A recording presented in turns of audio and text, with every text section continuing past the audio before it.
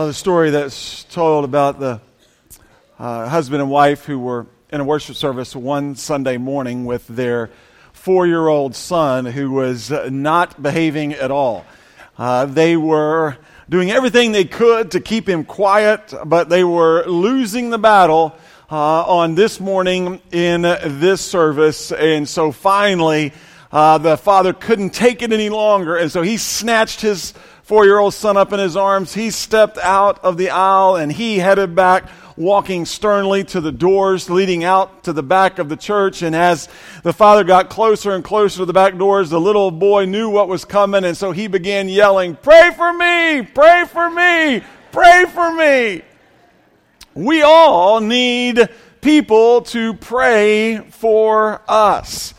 The Christian life is the best life. The Christian life is the blessed life, but the Christian life is not the easy life. And prayer is a must for all of us as followers of Jesus Christ. Prayer blesses us and others. Prayer changes us and others. Prayer empowers us and others. Prayer encourages us and others. Prayer focuses us and others. Prayer helps us and others. Prayer reminds us and others of God and His power, His plan, His presence in us. And prayer reminds us that we need to cry out to the Lord in prayer. And we see all throughout God's Word that God has given us encouragement and teaching designed to help us, encourage us, point us to pray. And so if you have your Bibles, I want to invite you to open them to the Old Testament book of Jeremiah. Jeremiah chapter 33. Jeremiah, we're going to hear from for just a few moments this morning, is a prophet in the Old Testament, and Jeremiah spoke to us about prayer. He spoke specifically to the people of Judah years ago, and he is continuing to speak to us through the truth of God's Word this morning. And so we will pick up in Jeremiah chapter 33, and Jeremiah is sharing with us, and we see in verse 1, while he was still confined in the guard's courtyard, the word of the Lord came to Jeremiah a second time. First of all, Jeremiah was a prophet of the Lord. That meant Jeremiah spoke God's words to God's people. Specifically, the background here, God used Jeremiah to rebuke the people of Judah for their sin and rebellion against him. And God used Jeremiah to speak a message of repentance, that they needed to repent of their sins and turn back to God, which resulted in Jeremiah facing some persecution and some opposition and some resistance because the people of Judah weren't really interested in listening to what he had to say. God also used Jeremiah to speak a message of hope and blessings for God's people if God's people would turn back to God. And so we understand and realize this is a little bit of the background. Jeremiah, we find, is speaking this message to the people of Judah. And we read that he was confined in the guard's courtyard. The guard's courtyard was a prison. It was the prison in the palace of the king of Judah, that being Zedekiah. Jeremiah was imprisoned because he prophesied to Zedekiah and the people of Judah that God was going to use King Nebuchadnezzar and Babylon in his work to discipline the people of Judah for their sin and rebellion against God. The king didn't like Jeremiah's prophecy, and so he threw him in prison. And so Jeremiah is confined here in prison. Spoiler alert, Jeremiah's prophecy came true. We know that God did exactly what he said he was going to do through Jeremiah. We know that God used King Nebuchadnezzar and Babylon in his work of disciplining his people of Judah as they came, and as King Nebuchadnezzar, they captured Jerusalem, and the forces of Babylon took most of the people of Judah back into exile in Babylon. And so we see that Jeremiah is confined in the guard's courtyard. He's in prison at this time, there in the palace of Judah for his prophecy, his warnings, for simply sharing the truth of God with the people of God to turn back to God. So we continue and read in verse 2. He said, the word of the Lord came to Jeremiah a second time. The Lord who made the earth and the Lord who forms it to establish it, the Lord is his name, says this. So Jeremiah here reminds the people that God is the one speaking to them. He is speaking to them through the Lord. The Lord is speaking to them through him. He is sharing God's message with them, and he wants them to understand. He's reminding them that God does what he says. And since God is faithful to do what he says, they need to listen and obey to what he has to say. He was basically saying, heads up, listen up. This is what God is saying to you. And oh, by the way, remember God, who he is. He's God. And then we see in verse 3, call to me. This is what the Lord had to say through Jeremiah. Call to me, and I will answer you. I tell you great and wondrous things you do not know. Call to me, and I will answer you. I tell you great and wondrous things you do not know. Here, God called his people of Judah to pray. Call to me is a command to pray, to cry out to God for help. And so I want us to look at 3 points about prayer from this passage real quick. 3 points about prayer that we see here in this passage. Point number 1, God wants us to pray. God wanted his people of Judah to pray, and he wants us to pray as well. God wants us to talk with him. God wants us to cry out to him for the help that we need because God loves us and God wants to help us. God wants us to pray. Second point, we need to pray. The people of Judah needed to pray because of the condition they were in, which is in rebellion against God, and we need to pray as well. We need to talk with God. We need to present our requests to God. We need to spend time in prayer. Now, there are many different reasons why we need to pray. Let me just give you a few. We need to pray because we need God's help. That's a real simple reason why we need to pray. We need to pray because we need God's help. We cannot live God's way without God's help in our lives today. Whether it be as a husband, a wife, a father, a mother, a student, an employer, an employee, a friend, a brother, a sister in Christ, we can't live God's way without God's help. We need to pray. We cannot live the Christian life on our own in our strength, in our wisdom. We receive reminders of this all the time. Remember, as we said many times before, the Christian life is not about us living our lives for Jesus. The Christian life is about Jesus living his life through us as we surrender to him and to depend on him day by day. So we know we need to pray because we need God's help. We need to pray because God knows things we don't know.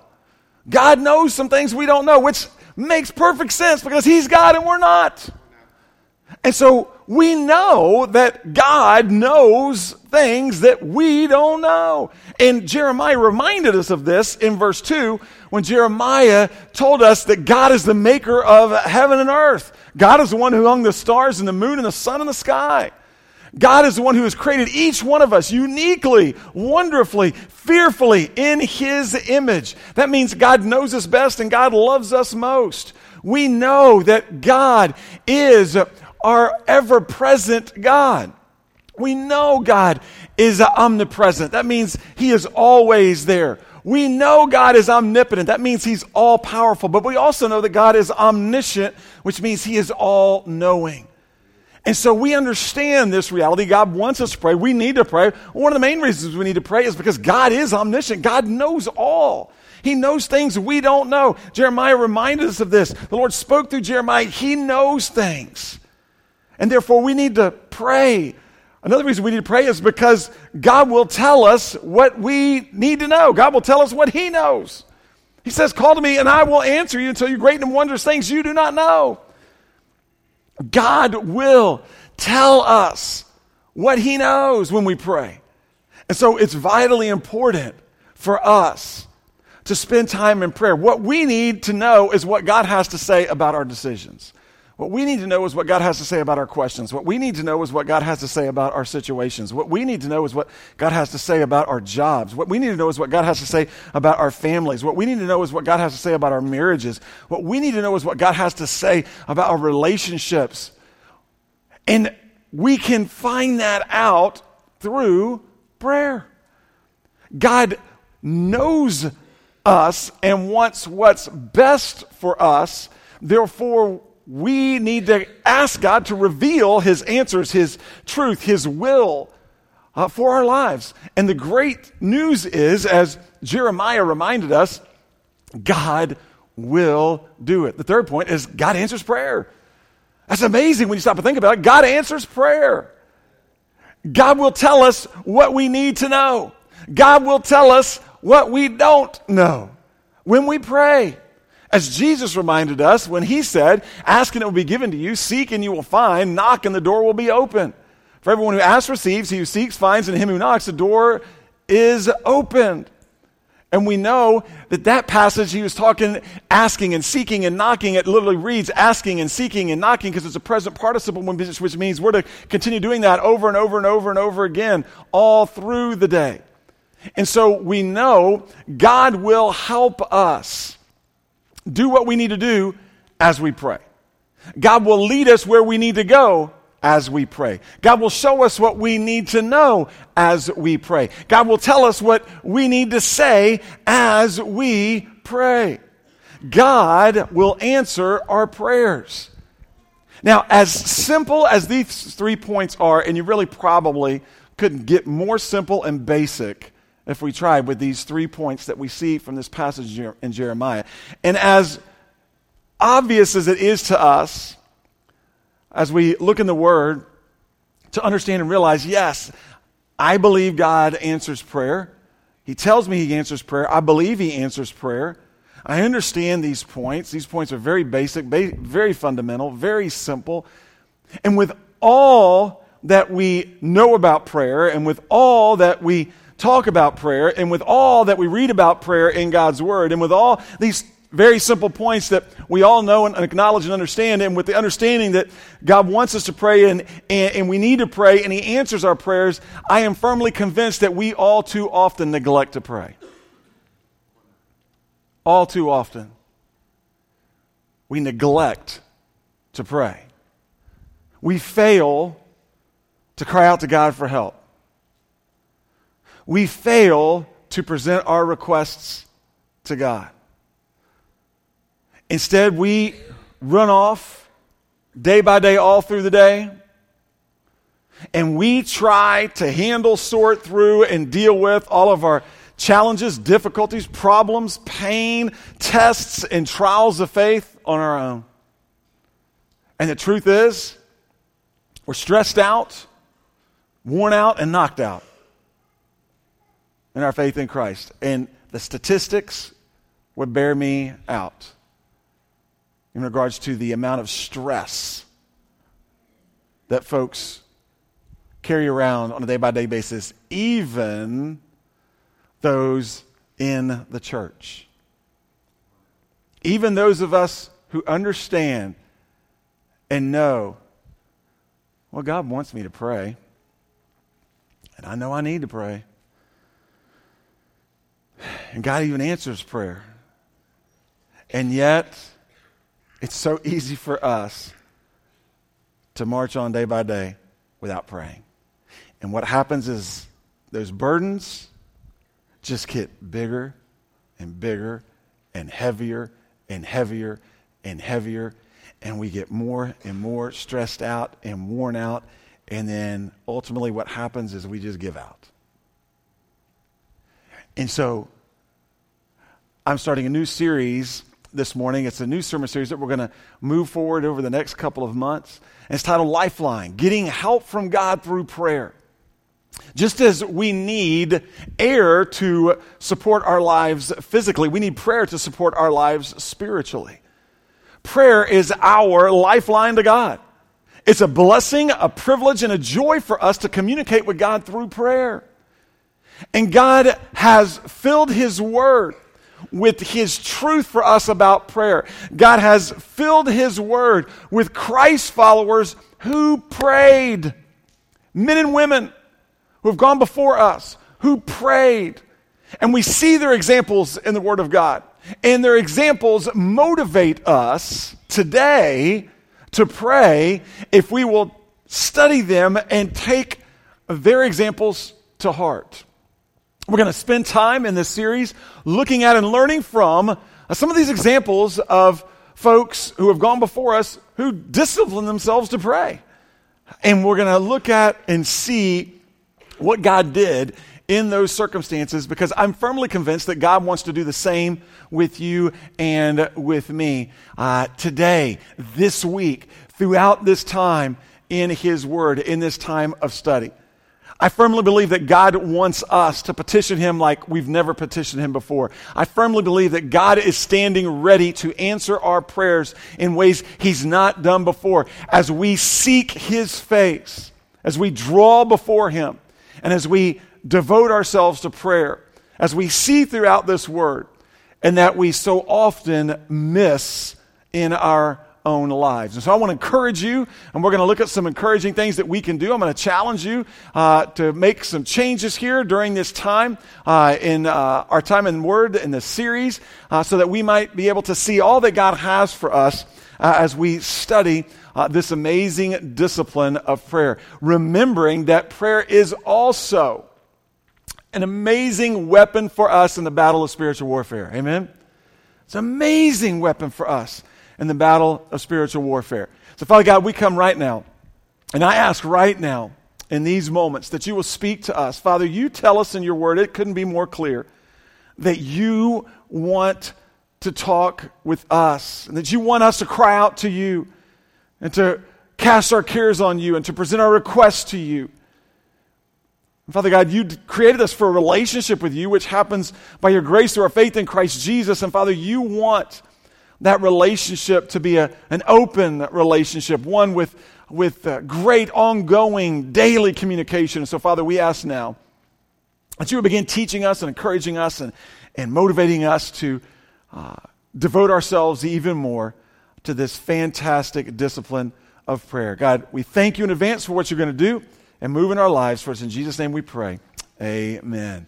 All right, I want to ask you to turn your Bibles from the Old Testament. Now we're going to go to the New Testament. Luke chapter 5. Make your way to Luke chapter 5.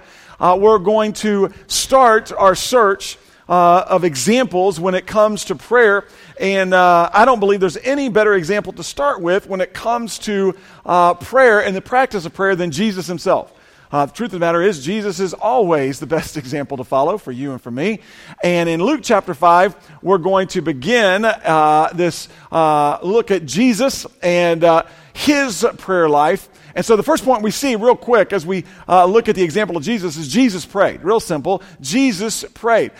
We see that scholars have done research and studies and shown us that Luke wrote more about prayer, and specifically he wrote more about Jesus and his prayer life than the other gospel authors.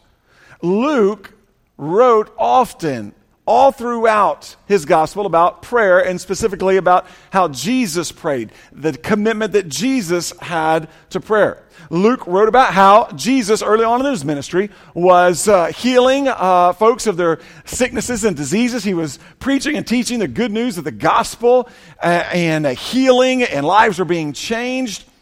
And Luke tells us of a specific instance when Jesus healed a man who had a serious skin disease. More than likely it was leprosy. He healed this man of the skin disease. And then after he healed the man, he told the man, he said, "Now, I don't want you to say anything to anyone about what I've done for you.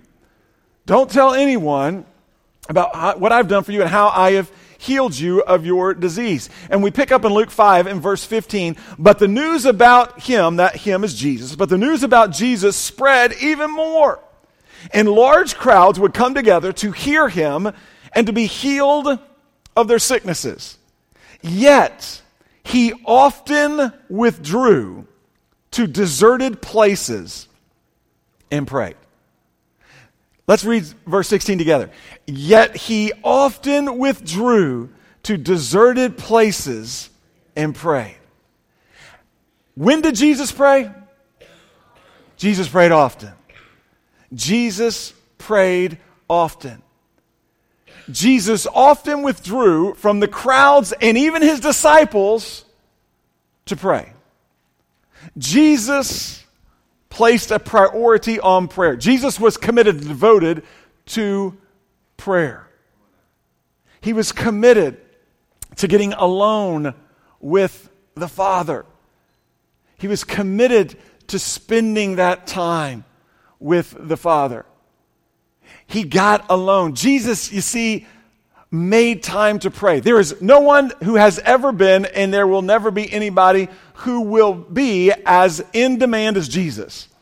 As we see in the scriptures, there's no one who is more in demand than Jesus, and yet we find that Jesus spent time in prayer because he made time for prayer.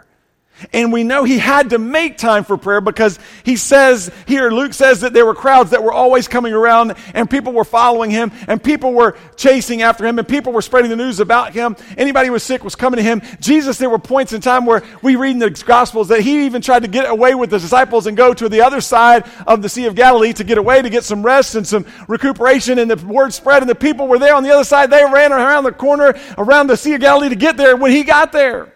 They beat him as he was sailing across. They beat him by getting around there.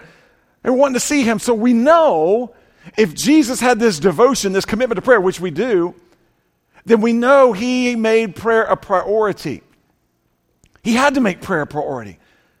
Because where and when and how would he be able to withdraw often to deserted places to pray? You need to stop and think about that. When you look at just that real simple couple of verses, okay, we believe it's true because Luke is telling us that it's true. So how did it happen? Well, I can give you an idea, a hint as to how it happened. If you look over in Luke 6, beginning in verse 12, here's another example of how Luke talked about Jesus praying. He said, during those days, again, he, meaning Jesus, went out to the mountain to pray and spent all night in prayer to God. When daylight came, he summoned his disciples and he chose 12 of them. He also named them apostles. So here we go. During those days, he went out. So during those days when he was often withdrawing himself to deserted places to pray, now we get a little bit more information. He would go out to the mountain to pray, which there was mountains that surrounded the Sea of Galilee, and there was also mountains all around Jerusalem, but certainly around the Sea of Galilee. And he would spend all night in prayer to God. Oh, okay, now I see. Now we get our answer. He wasn't sleeping. That's how he withdrew often to deserted places to pray. Because he would go out to deserted places. Well, they would be deserted all throughout the night. Why? Because everybody else is sleeping. And he would go out by himself and then he would pray. So we see, how long did Jesus pray?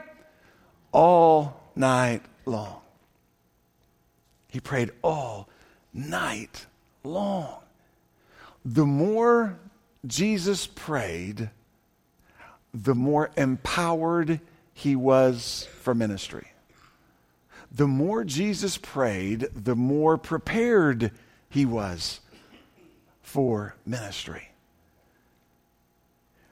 Prayer was one of the key sources of power that he received from the Lord. To be able to do all that he was doing in the day, which was when the crowds were coming around him and always after him and asking for him to heal them and to take care of them and to answer this and to answer that and do this and do that. He had to have power, and his power, in large part, came from prayer. And in order to receive that power from prayer, he had to get away from everyone at a point in time where he could get away from everyone, which oftentimes meant in the middle of the night. And even all through the night. And the principle is this for you and me. The more we pray, the more prepared we will be for ministry. The more we pray, the more we will be empowered for ministry. The more we pray, the better we will be at being godly husbands and godly wives, godly fathers and godly mothers. Godly sons and daughters, students and employees and employers, friends, co-workers, neighbors, family members. The more we pray, the more equipped we will be to do what God wants us to do. The more we pray, the more we will enjoy doing what God wants us to do. And the more we pray, the more fruitful we will be in ministry. The more we pray, the more we will see God at work in us, around us, and through us. Jesus prayed all night long. Well, we know throughout the Gospels that Jesus prayed for other people. We know Jesus prayed for other people. He prayed, as for example, for Peter, as he told Peter, Peter, I have prayed for you that your faith will not fail and that you will return after you deny me 3 times. And so we know that Jesus prayed for himself. We know Jesus prayed for himself, as in the Garden of Gethsemane. When he got alone, he took Peter, James, and John. They went deeper into the Garden of Gethsemane. He dropped them off there so they could pray. Instead, they slept. And then he went a little bit further on, and he prayed. And he prayed for himself as he prayed, Father, if you are willing, take this cup from me. Nevertheless, not what I will, but your will be done, in reference to the cross and the crucifixion and all that was coming. We also know that Jesus prayed for you and me. Guess what? We're in the Bible. We're in the Word. You're in the Word. I'm in the Word. Jesus prayed for you and he prayed for me and he prayed for all of his followers in John chapter 17. One of the most amazing prayers in all of the scriptures, the prayer of Jesus. It was that chapter 17 is an entirety. The chapter is entirely about the prayer of Jesus. And we're included. It's an awesome, awesome chapter. You ought to read it this week. It'll bless you, encourage you, and challenge you as Jesus prayed for you and for me. And so we see real clearly the example, the testimony, the model that Jesus set for us. Jesus prayed. And so we really truly could just make a simple statement. If it was good enough for Jesus, it's good enough for us. And that would work, and I think we would all say amen and understand that. But we even see more. The second point we see is Jesus taught us to pray. Jesus taught us to pray. I think it's significant and interesting that the one thing that the disciples of Jesus asked Jesus to teach them to do was not heal people. It was not to preach great sermons. They didn't ask him to help them learn how to multiply food and fish and loaves, which would have been really cool and helpful at points. They didn't ask him to teach them how to walk on water, which would have been also pretty cool. Instead, the disciples asked Jesus to teach them to pray. Teach us to pray. That had to be in large part due to the devotion, the commitment that they had seen in his life to prayer. Also, we know, the gospel tells us that they had also seen the devotion and prayer to John and John the Baptist's life, and so they wanted to know how to pray. Thankfully, Jesus answered this prayer for them in a Sermon on the Mount that's recorded in Matthew chapter 6, which was a huge help to disciples then and still is for us today. So let's turn to the left now and let's look in this second point. Turn to Matthew chapter 6. If you look back to Matthew chapter 6, the first gospel in the New Testament, Matthew, Mark, Luke, and John. Let's look at Matthew chapter 6. We're going to find Jesus here in the Sermon on the Mount in the middle of this amazing sermon, which Jesus was preaching and teaching to his disciples and followers. There on one of the hills just outside and away from the Sea of Galilee, an amazing setting as Jesus is preaching and teaching his disciples and followers about the Christian life, what it looks like, what it's going to entail, how it works, how it looks, what it means to be a follower of Jesus. Jesus had said in Matthew chapter 4, follow me and I will make you fishers of men. Repent, place your faith in me, follow me and I will make you fishers of men. And then beginning in chapter 5, 6, and 7 and beyond, he then shared this amazing sermon about what it looks like to follow him, what it looks like to live the Christian life. And so we see Jesus here in Matthew chapter 6, in this passage, he taught his disciples then and us today about prayer. And the first point Jesus makes that we'll look at is Jesus said, pray daily. He said, pray daily. In Matthew chapter 6 and verse 5, Jesus said, whenever you pray. Let's stop right there. Whenever you pray implies prayer here being a part of our lives. Whenever you pray is in the present tense, which means we need to pray today, and we need to pray all through the day. We need to pray at the beginning of our day. We need to pray throughout our day. We need to pray at the end of our day. Prayer needs to be a daily part of our lives. Prayer needs to be one of the habits of our lives. Prayer needs to be a part of what we do throughout our day. We need to pray daily.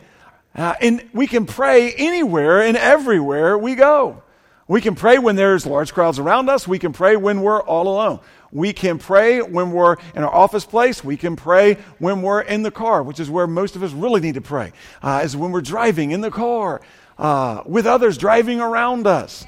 We can pray in the classrooms. As someone once said, as much as people are trying to get prayer out of schools, as long as there are tests or papers in school, there will always be prayers in school. And we know that to be true.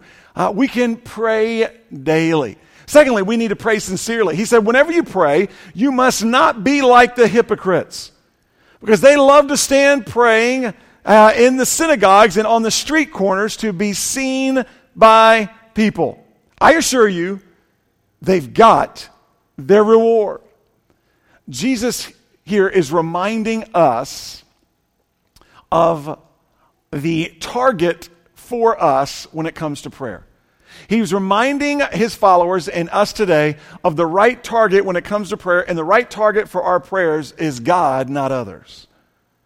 The right target when we pray is we pray to God, not for others to look at us. Jesus warned us, and he told us, don't be like the hypocrites. A hypocrite literally means a fake, a pretender. A hypocrite is an actor. A hypocrite in this situation that Jesus is sharing with us here in the Sermon on the Mount is someone who appears to be someone they're not. It's someone who is really trying to appear to be someone that they are not. A hypocrite, as Jesus was sharing, is someone who appears to be spiritual but is not. A hypocrite is someone who appears to be holy but is not. A hypocrite is someone who appears to be sincere but is not. Jesus clearly here was referring to the Pharisees. The Pharisees, as Jesus would share with them often, were religious actors. The Pharisees, Jesus told us specifically here, the Pharisees were a group of people who would they looked forward every day to standing up in public places in front of a lot of people to pray. And the reason they loved to stand up in public places in front of a lot of people to pray is because they were trying to impress people. They were trying to impress the people with their prayers. They were trying to impress the people and cause them to think, wow, that person is really spiritual. Woo, man, that person is holy. I want to be like that person. Their prayer was a practice of trying to win the approval of others rather than winning the approval of God. And Jesus specifically said here in verse 5, they got their reward. In essence, he was saying, these Pharisees, these religious actors, these hypocrites, these folks who were standing and trying to pray in a way to impress others got their reward. They got what they wanted. They maybe impressed some people, but they didn't get God's reward. And he's talking to us here. Jesus is reminding us today that if our goal and desire when we pray is to impress others and receive their rewards or acclaim, we won't receive God's. That's true of the entire Christian life. If we're living our lives for Jesus in a way to try to win the acclaim of others, then we're not going to win the approval of the Lord. He's reminding us here of how important it is for us and our motives when it comes to prayer. We know that God sees our hearts. We are bound, you and I, we're bound to look at the outward appearance of people. Even those we know well, we are bound just to see their outward appearance. We truly don't understand and truly can't see to the heart of one another. We're bound to look at the outward appearance, and yet we know that Scriptures tell us that God sees right through to our hearts. He knows. He knows us and our thoughts. He knows our motives. And so Jesus is reminding us, don't be like the hypocrites. Don't allow the enemy to shift your focus in the Christian life to living for Jesus in a way to please others, to promoting yourself by telling everybody what you're doing, where you're going, how much you know. Don't try to live the Christian life in a way to win the approval of others, to get others to give you acclaim. Instead, understand and realize that we're to live our lives for the Lord and be satisfied and focused with His pleasure and His pleasure alone. And he continues and shares with us in verse 6. He says, but when you pray, go into your private room, shut your door, and pray to your Father who is in secret, and your Father who is in secret will reward you. So he's sharing with us here the importance of our motives in prayer. Now, Jesus is not here condemning all public prayer. If our motives and mindset and heart is right with God and focused on God, then public prayer is fine. Jesus prayed publicly. The disciples prayed publicly. We pray publicly. It's all about motives. Jesus was emphasizing once again the central motive of our heart in prayer is to get to God. He's saying when you get alone, spend time alone. Go into your private room. Go into that area where you're alone. Like Jesus went away to deserted places to pray. Get alone from others. Get away from the distractions of the world. Get away from the radios and the TVs and the computers and the phones. Get away and focus in on prayer. And when we get away from everyone else and everything else for that period of time, we're able to focus intently on God. We're able to seek God's presence. We're able to seek God's pleasure. We're able to seek God's will, God's wishes, God's ways for us. We're able to come before Him, not distracted by anyone else, but we're able to spend that time focused in on the Lord as we present our requests to Him, as we cast our cares on Him, as we intercede on others' behalf to Him. We're able to focus intently on Him. He's encouraging us and reminding us that there is a place for public prayer, and it's okay to pray publicly. But there is also a greater place for that intense prayer with the Father when you are able to get alone. Maybe it's when you're in your car and you turn everything off and you're making your way to wherever you go throughout the day. Maybe it's on walks. We're able to get alone and just walk with the Father and just talk with Him. Maybe it's through other forms of exercise. Maybe it's early in the morning. Maybe it's in the afternoon at lunch when you take your lunch and you go alone and you spend time with the Father there. Maybe it's in the evening time before going to bed. Maybe even there's times when God wakes you up in the middle of the night. I know that's true of many of us, and you've shared testimonies. I've heard testimonies. I've shared where God will at times, He'll wake us up in the middle of the night, and He'll put a burden, the Holy Spirit will put a burden on our heart for someone, and we ultimately right there begin praying for that person. Maybe there are times where God actually calls you to pray throughout the night, all night long. We're to make sure that we're praying daily, we're praying sincerely. We see that Jesus opened this chapter, this amazing chapter 6, with a similar warning to us. If you look in 6 verse 1, he opened with a very similar warning to this entire chapter. He said, be careful not to practice your righteousness in front of people to be seen by them. Otherwise, you will have no reward from your Father in heaven. Jesus opened this amazing chapter with a warning, and He warned us to not practice our righteousness. Specifically, what does that mean? He was telling us to obey God's commands, to give, pray, and fast in a public way so as to impress others and win the approval of others. He's warning us, do not live your life for Christ in a public way with your greatest desire being to impress others. Don't give, don't pray, and don't fast in public ways out of a heart and desire for others to look at you and think how spiritual that you are. Instead, again, he's talking about the motives. He's talking about our motives. He said, instead, focus in on the Lord. God knows our hearts, and God sees our hearts. Therefore, God knows and sees our motives. And what He is sharing with us, Jesus is telling us, when we pray and when we give and when we fast, it should be out of our love for God, obedience to God, and our worship for God, not out of a desire to impress others. And so we see this vital truth for you and for me. We're to pray daily, we're to pray sincerely, and then we're also to pray specifically. He continues here in verse 7. When you pray, don't babble like the idolaters, since they imagine they'll be heard for their many words. Don't be like them. When you pray, don't babble like the idolaters.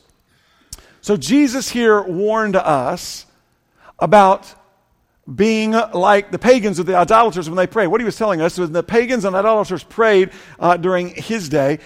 They would pray to their gods, and the way they would pray to their gods is they would just repeat the same words over and over and over again.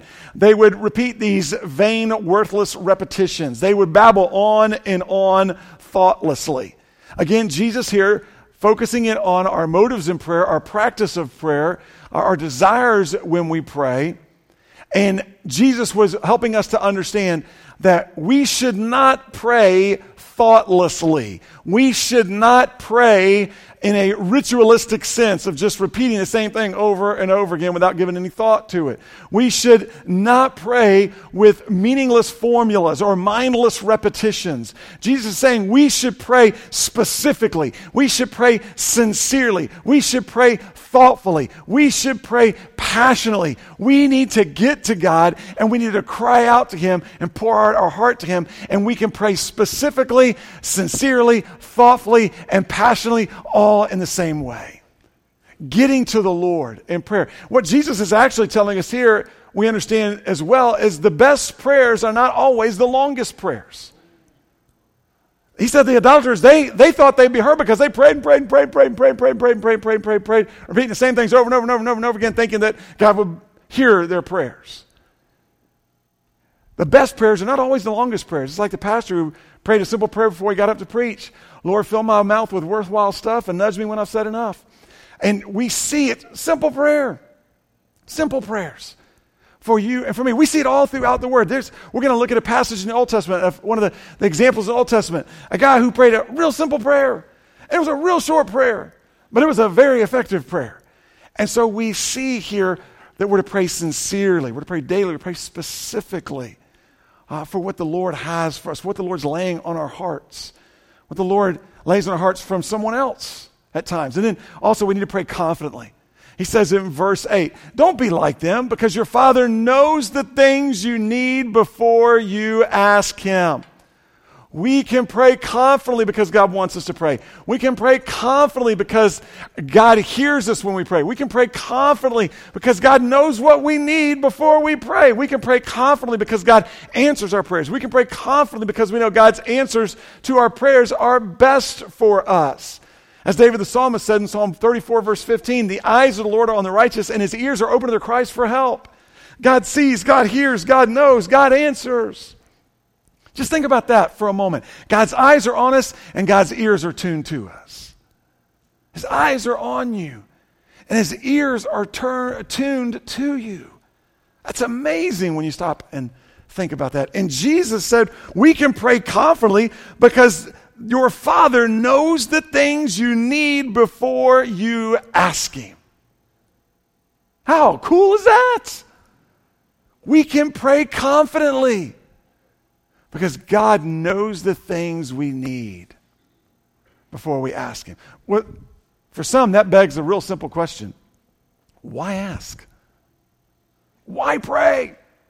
If God knows the things we need before we ask Him, why pray? Well, there's many reasons to pray. The first reason we pray is because God said so, which is always a great place to start. We pray because God said so. We pray because prayer helps us depend on God. We pray because prayer helps us hand over and yield and cast our cares and concerns and worries and burdens on God. We pray because prayer helps us listen for and become aware of the answers of prayers from God. We pray because God changes us when we pray. Listen, we're going to see this throughout this time of study.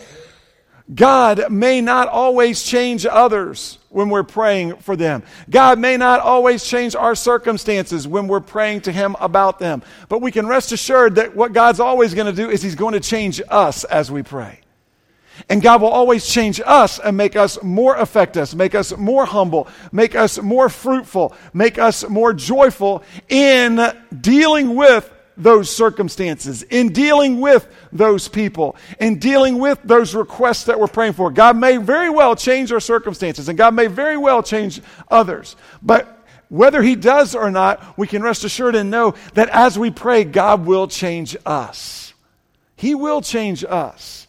And He'll equip us and empower us and enable us to live for Him in a more effective, fruitful way within those circumstances or around those people that He has placed us around to be His witnesses, to shine His light on a day-by-day basis. And so we see that Jesus prayed. He taught us to pray. And the third main point we need to understand is we need to use our lifeline. We need to use our lifeline to God. We need to pray and pray and pray some more. We need to pray. So here's my challenge to you. I want to encourage you. I want to challenge you.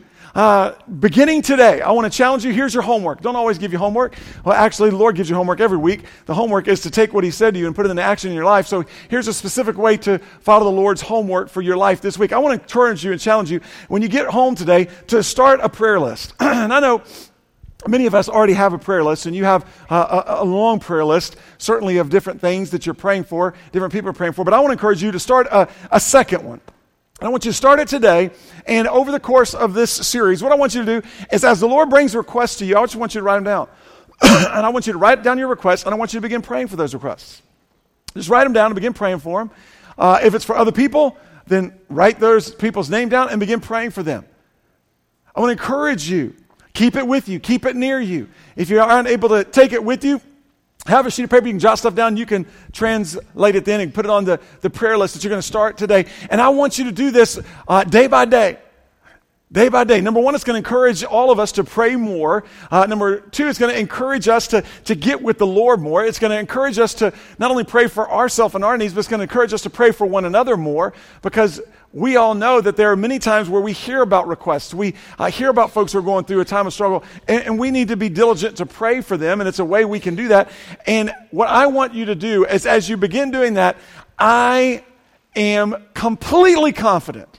As I stand here before you this morning, I am completely 100% confident that as you do that over the next couple of weeks, as you actually over the next few months as we make our way through this series, you're going to be amazed at the amount of prayers God answers for you. You're going to be amazed at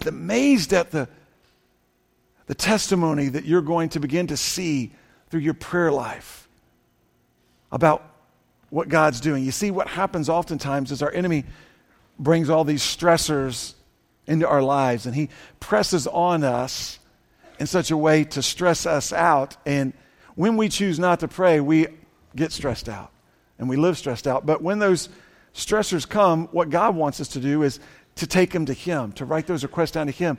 And what happens is He alleviates our stress in amazing ways and fills us with His peace. And God stands ready. He stands ready to answer us, to tell us great and wondrous things that we don't know.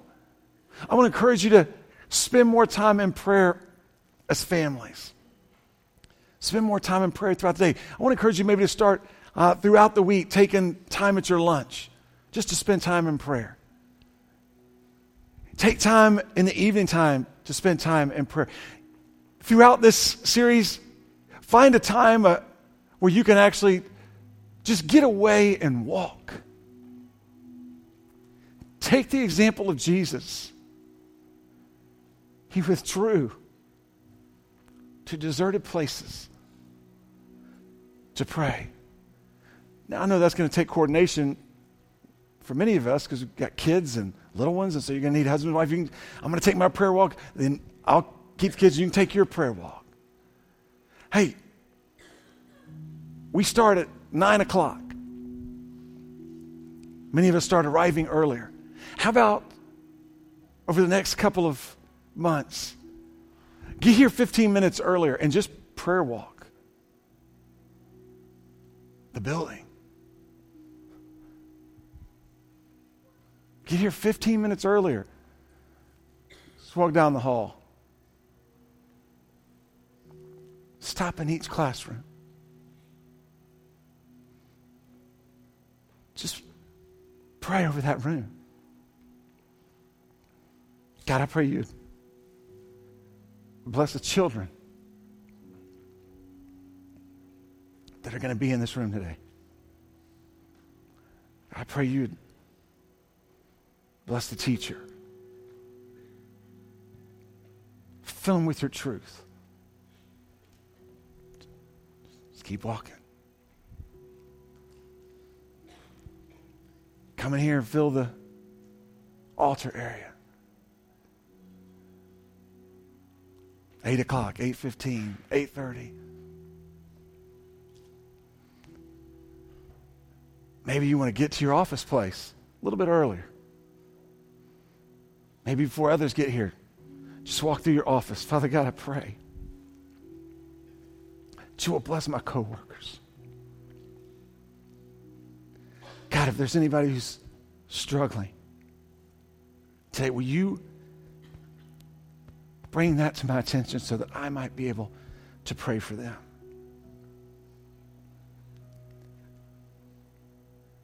See, when God says, call to me, I will answer you. Tell you great and wondrous things you do not know. How can we afford not to pray? You see, God's part is to answer our prayers. Our part is to pray. Our part is to pray. God's part is to answer. Our part is to pray. God's part is to strengthen. Our part is to pray. God's part is to give us peace. Our part is to pray. God's part is to speak to us. Our part is to pray. God's part is to use us in amazing ways for his honor and his glory. Our part is to pray, and God's part is to use us to be a blessing to one another. And what a great time to start right here, right now. Let me ask you to bow in prayer. Our worship team's going to come and lead us in this time of invitation, and I want to encourage you.